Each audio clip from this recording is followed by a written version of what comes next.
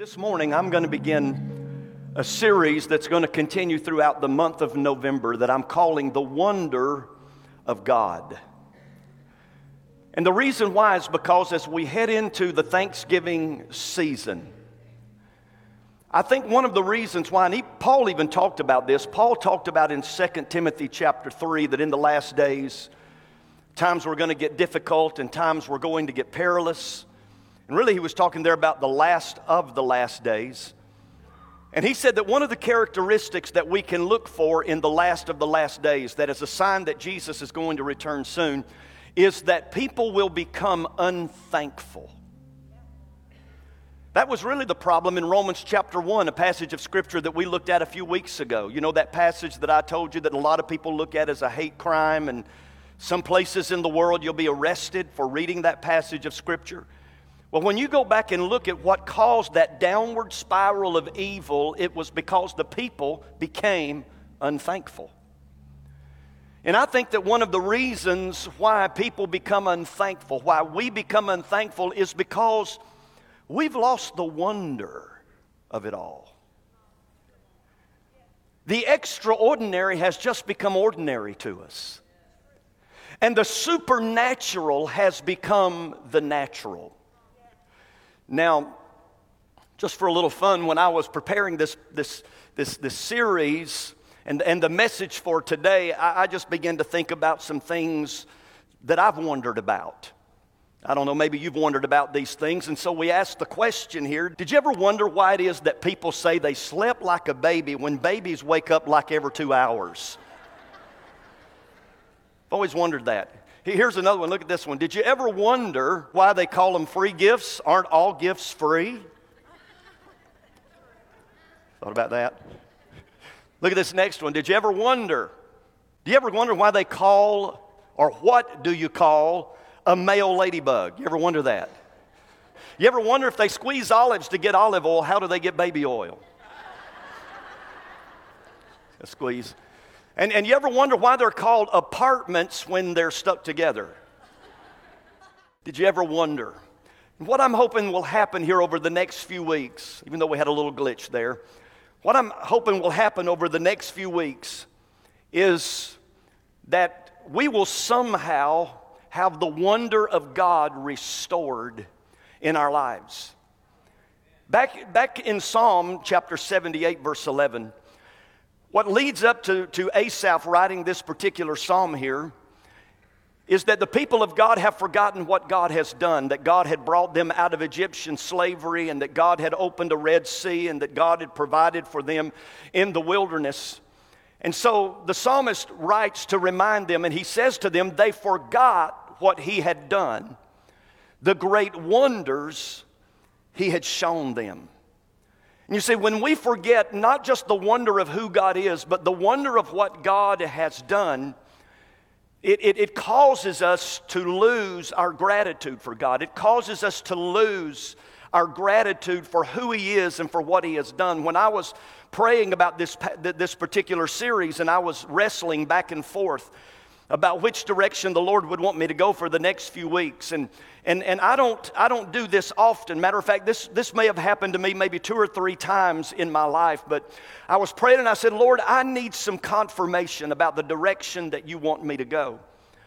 And so I opened my Bible. I kid you not. I opened my Bible, and when I opened my Bible, it fell to this passage of Scripture in Psalm 100, verse 18, that says, open my eyes, that I may see wondrous things from your law. That's the passage that the Lord gave me to confirm that this is the direction that He wants us to go over the next few weeks with this series on the wonder of God. I'm praying that God will open our eyes once again so that we can recognize the wonder of God, the wonder of who He is, and the wonder of what He has done in our lives. And when we do that, I think it's going to motivate, it's going to inspire us to be grateful and to give thanks. So where I want to begin this morning with point number 1 is with this question: what are attributes? What are attributes? Because that's what I want to talk to you about over the next few weeks, are the attributes of God. Now, I like studying words, and I think that you can understand a word better if you break that word down. And so let's break the word down. If you take just one of the T's out of the word attribute, you get the word attribute. Attribute. And you know that when we tribute someone, we recognize them for their distinctive qualities, for their distinctive personality traits. We recognize them for who they are. When we give a tribute to somebody, we recognize their distinctive qualities, their distinctive abilities. But not only does the word tribute or attribute come from this, but there's also another root word. It's the word tribe that comes from this. And let me show you what the word tribe means. The word tribe means the distinct characteristics of a group of people who have descended from one person to another person. The distinct characteristics of a group of people who have descended from one person to another person. Now, here's what's exciting about that. Because of Jesus, and because of what Jesus did, He made it possible for you and I to become a part of the tribe of God. And because of that, many of the attributes of God are communicable to us. Now, some of God's attributes are uncommunicable, but some of His attributes are communicable. Now, when we talk about the attributes of God and some of the things that we'll look at over the next few weeks, well, we know that God is omnipotent. That means that God is all-powerful. Well, we know that God is omniscient, that is, that God is all-knowing. The Bible says that He even knows the number of hairs that are on our head, and it's not because He counted, He just knows. He just has that knowledge. That He's omnipotent, that He is omniscient. The Bible says about God that He is immutable. That's another word that you break down. How many of you, your children, when they were growing up, liked to play with Teenage Mutant Ninja Turtles? Because these turtles or these people were able to transform. They were able to mutate. They were able to change. And that's what the word immutable means. Mutable, mutation means to change. Immutable means not change. Don't change. And so God is immutable. That is, that God doesn't change. And we're going to see how that all of these attributes of God here in just a few moments work together at the same time. So there are some attributes of God that are communicable, some attributes of God are not. Now listen, because we as believers are a part of the tribe of God, some of the attributes of God that are communicable are these, and that is that because God is loving, you and I can be loving. And that is because if God is kind, then you and I can be kind. And if God is good, then you and I can be good. You see, some of those attributes are communicable, but some of the attributes of God are not communicable. Look at a couple of these passages of Scripture. Here in Exodus chapter 34, verse 6, the Bible says that the Lord God, look at all these attributes, merciful and gracious, long-suffering and abounding in goodness and truth. So it tells us several things there about God. It tells us that God is merciful. And because God is merciful, this is one of those communicable attributes. Because He's merciful, when we're a part of His tribe, now you and I can be merciful. God is gracious, and now that we're a part of His tribe, we can be gracious to others because God has been gracious to us. We can be long-suffering, patient with others because God has been long patient and suffering with us. You see, once God is in your life, once God is in your heart, once you have experienced Him, then who He is shows up in who you are. So some of those attributes are communicable. But look at this next passage of Scripture in 1 Timothy 1:17. He says, "Now to the King, eternal, immortal, invisible, to God who alone is wise, be honor and glory forever and ever. Amen." Notice some other attributes there about God. It says that God is eternal. But now listen, this is one of those incommunicable or uncommunicable traits or attributes of God. God is eternal. That means that God has always been. He's never ceased to exist. He has always existed. He's existed past, present, and He will continue to exist in the future. You and I are not eternal. But here's the good news, and that is once we become a tribe of God, we do receive the gift of eternal life. Look at this other one, immortal. Immortal just simply means not an earthly human being, but a heavenly, a God.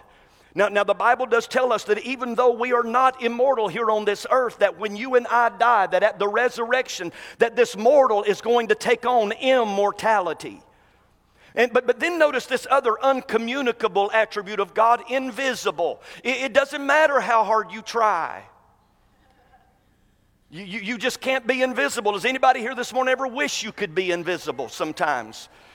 Where nobody could see you, where nobody could find you. Even God, when He was here on this earth in the form of a man, Jesus, could not be invisible as a human being. So that's another one of those uncommunicable attributes. Let me tell you another of the uncommunicable attributes. That is omniscience.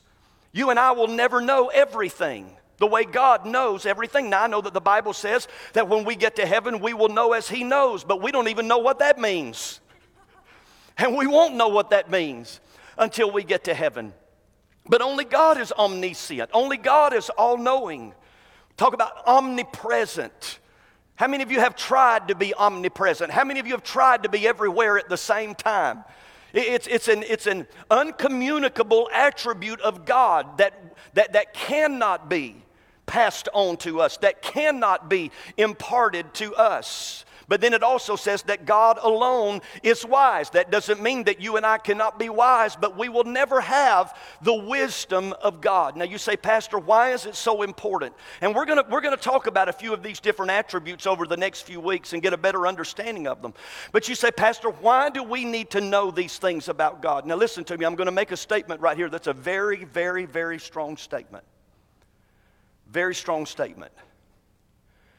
And that is this: we don't worship God. We worship our concept of God. Now let me say that again. We don't worship God. We worship our concept of God. We worship what we think about God, who we think God is. That's who we worship. And I'm telling you that when you get a knowledge of God, and I've been in ministry now for about 35 years, and since I've been in ministry, I've been studying about the attributes of God, getting a knowledge of God through education and through experience. And here's what I know: when you really, truly understand and get a knowledge of who God is, it is a game changer. It totally changes. When you come into the house of the Lord, if you truly know who God is, the worship leader won't have to say, "Come on, folks, let's clap our hands."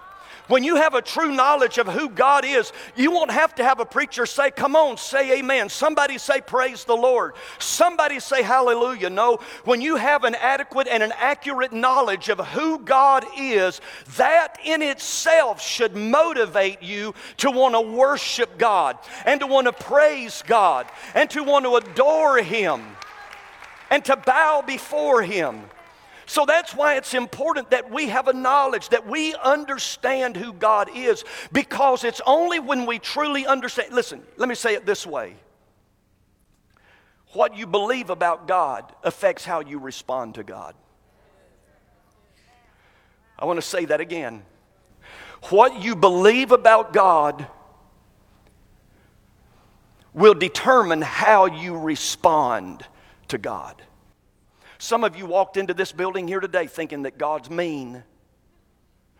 And that's the reason why you're here. He's mean. And if I don't go to church on Sunday, then he's gonna just take me out, because that's just the kind of God He is.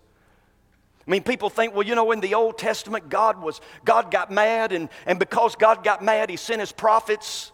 And instead of listening to the prophets, what did they do? They killed the prophets, so God got madder. And so what did God do? God sent His Son, and what did we do to His Son? We crucified His Son, and so then God got really mad. And then God gave us this book that's supposed to be our standard for living, that we're supposed to live by, and now we don't live by a book, and when God comes back, He's going to be really, really, really mad. That's the concept that a lot of people have about God. That's the God that they respond to. That's the God that they worship. I'm telling you, folks, when you know who God is, when you get an understanding of who God really is, when you understand these attributes of God, it's going to totally, radically change how you respond to God. Amen. So what are attributes? Attributes are just characteristics and qualities of God. Here's the second question that we're going to look at today, or the second point that we're going to look at today, and that is God does because God is. Now, I know that sounds like a random point there, but it's so important that we understand this about God. For example, let's talk about the love of God here for just a moment. God is not love because He loves. Did you get what I just said? God is not love because He loves. God loves because He is love. God is, therefore God does. It's not that God does and what God does makes Him who He is. No, God is, therefore God does. Look at this passage of Scripture in Hebrews chapter 11, verse 7.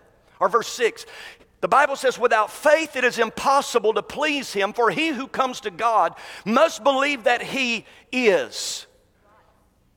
Do you know what I believe God wants to restore to us more than anything else? God wants us to have a knowledge, a working knowledge of who God is, to restore to us the wonder and the mystery of who God is. Not just what God does, but who God is. Yes, we're going to talk about what He does, but we're going to really focus on who God is over these next several weeks. So He said, for he who comes to God must believe that He is, and that He is a what? A rewarder of those who diligently seek Him. He is, He does. He is, He does. He is love, He loves. He is good, therefore He does good. He is kind, therefore He does kind things, and not the other way around. Which brings me now to the third point today, and the first attribute that I want us to talk about this morning about God is that God is good. Now you're supposed to say all the time. But God is good. That's why we've been singing these songs today about the goodness of God. That's why the scripture today was about the goodness of God. It's because we need to understand that God is good, that everything that God does is done out of His goodness. Jesus even said this. You go to the New Testament, it's in red letters. He said, no one is good but God. Now, what was He saying there? He was saying that there's not anybody who does not have a hint of evil or darkness about them other than God. That when you talk about the goodness of God, it means that there is no tainting of evil. That there is no darkness in Him. The Bible says that in Him was light, and there is no darkness at all. So everything that Jesus does, He does with good intentions. Everything that Jesus does, He does with righteous motivation because He is good. And if we're not careful, we use the word good a lot of times the same way we use the word love. We say, I love God, but then we say, I love Jack's biscuits. As good as Jack's biscuits are, and don't tell them I said this, they're tainted. You eat too many of them and it's not good for you. It's not good for your health. And so we say, these biscuits are good. This peach cobbler is good. And then we come to church and we say, God is good. No, there's no comparison in Jack's biscuits and God. There is no comparison. In peach cobbler, as much as I like peach cobbler, with homemade vanilla ice cream on the top of it. Man, licking my lips right now just thinking about it. as good as it doesn't compare to God. That's why Jesus said nobody is good but God, because the word good means not a hint of evil, not tainted with any evil whatsoever. Motivations, intentions are always pure and righteous. Now, I told you just a moment ago that God is, or God does because God is. Look at this next passage of Scripture here in Psalm 119, verse 68, where he says this. He says, you are good and do good. You are good. Notice, it's not you do good, therefore you're good. No, he said you are good and do good. Now, that tells us two things about God's goodness. Number one, it tells us he is good. That speaks of his character. Number two, he does good. That speaks of his actions. If you want to know what kind of character somebody has, look at their actions. And when you look at the activity, when you look at the actions of God, it speaks good. Goodness. The goodness, the kindness of God. Do you remember when Moses went to God and he said, God, I want you to show me your glory. And God answered back to him and he said, well, no man can see my face and live. But he said, here's what I'm going to do. He said, I'm going to let you get a glimpse of something here that from this day forward, you'll not doubt who I am and that I exist. And look at what it says here in the book of Exodus, chapter 33, verses 19 and 20. Then he said, this is God speaking to Moses, I will make all my goodness pass before you, and I will proclaim the name of the Lord before you. I will be gracious to whom I will be gracious, and I will have compassion on whom I will have compassion. Because when you go back and you read that passage of Scripture, here's what God did for Moses. He said, no man can see my face and live. And so all that Moses was able to see, allowed to see, was what? The hinder parts of God. And when God allowed Moses to see the hinder parts, here's what he was doing. He said, if you want to know who I am, then just go and see what I've done. Look at where I've been. And when you go and look at the path that I have taken, if you look at where I have been, then you will see that what I have left behind is goodness, goodness, goodness, goodness. Isn't that amazing? That when Moses said, Lord, show me your glory. God, I want to see you in all of your glory and in all of your splendor. God revealed to him his goodness. And I believe that every other attribute that we're going to talk about God flows out of the goodness of God. You remember I told you that the attributes of God, they all work together at the same time. Think about this. God is infinite. Do you know what that means? That means, that word infinite means no limits, no boundaries, that you're unable to measure it.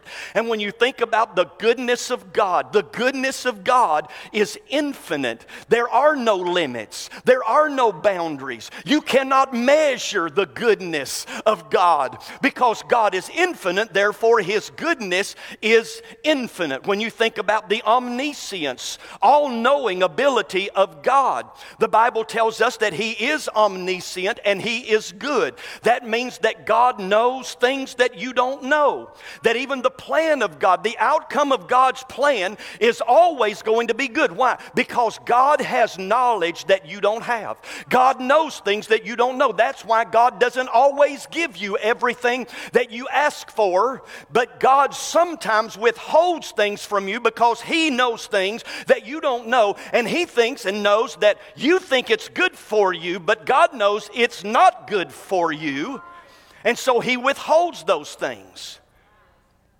You see how the attributes of God work together. Let's talk about the fact that God is immutable. He's unchangeable.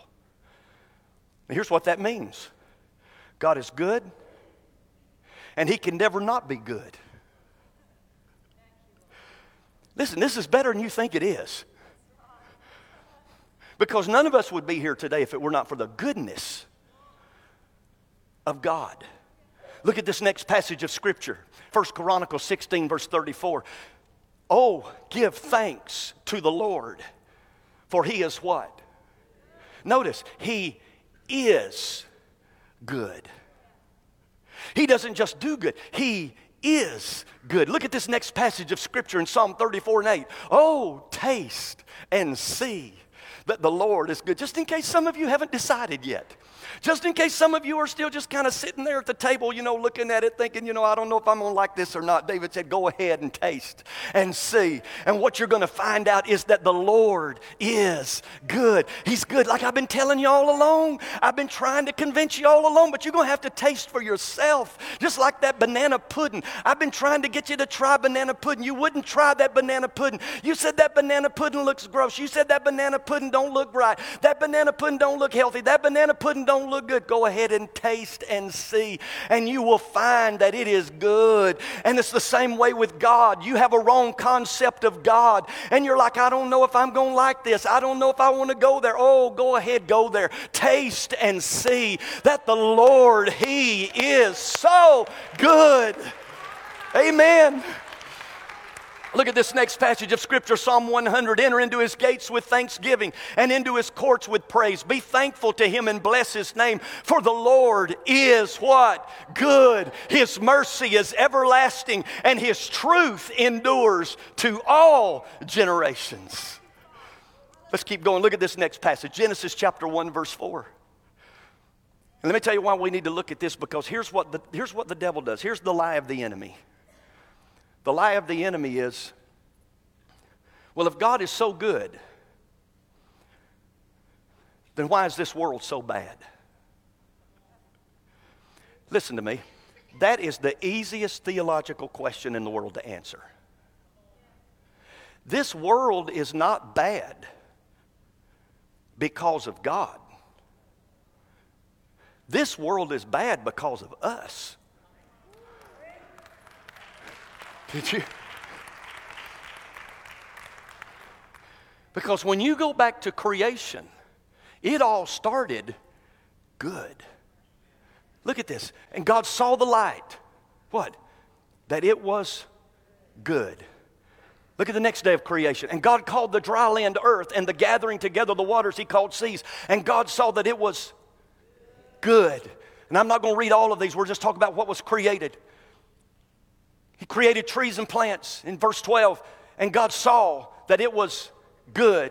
Go to the next one. Verse 18, He creates sun, moon, and stars, and God saw that it was good. Verse 21, He creates the animals in the sea, and God saw that it was good. Verse 25, He creates the animals on the earth, and God saw that it was good. And then we come down to verse 31, God creates man and woman, and just stay on this one for just a second. Then God saw everything that He had made, and indeed it was very good. Good. So you see, everything that God created started off good. And God is not the one who tainted it. God is not the one who messed it all up. Man is. Man is the one who messed this world up. Sin is what has messed this world up, not God. Disease is not a taint against the goodness of God. It's an advertisement against the evil of Satan. The enemy comes to steal and to kill and to destroy. But notice, everything that God created, it started off good. There was only one thing at creation that wasn't good. Look at this next passage of Scripture. And the Lord God said, it is not good that the man should be alone.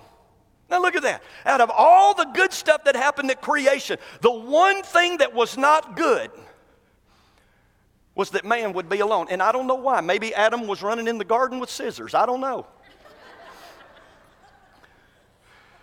Maybe God looks back at the Son and the Holy Spirit and says, we're going to have to do something about that. That's not good.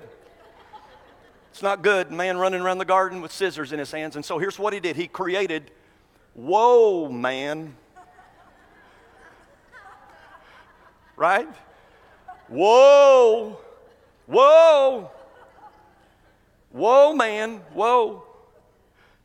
You don't need to jump off the roof onto the trampoline into the swimming pool. Whoa, man, whoa.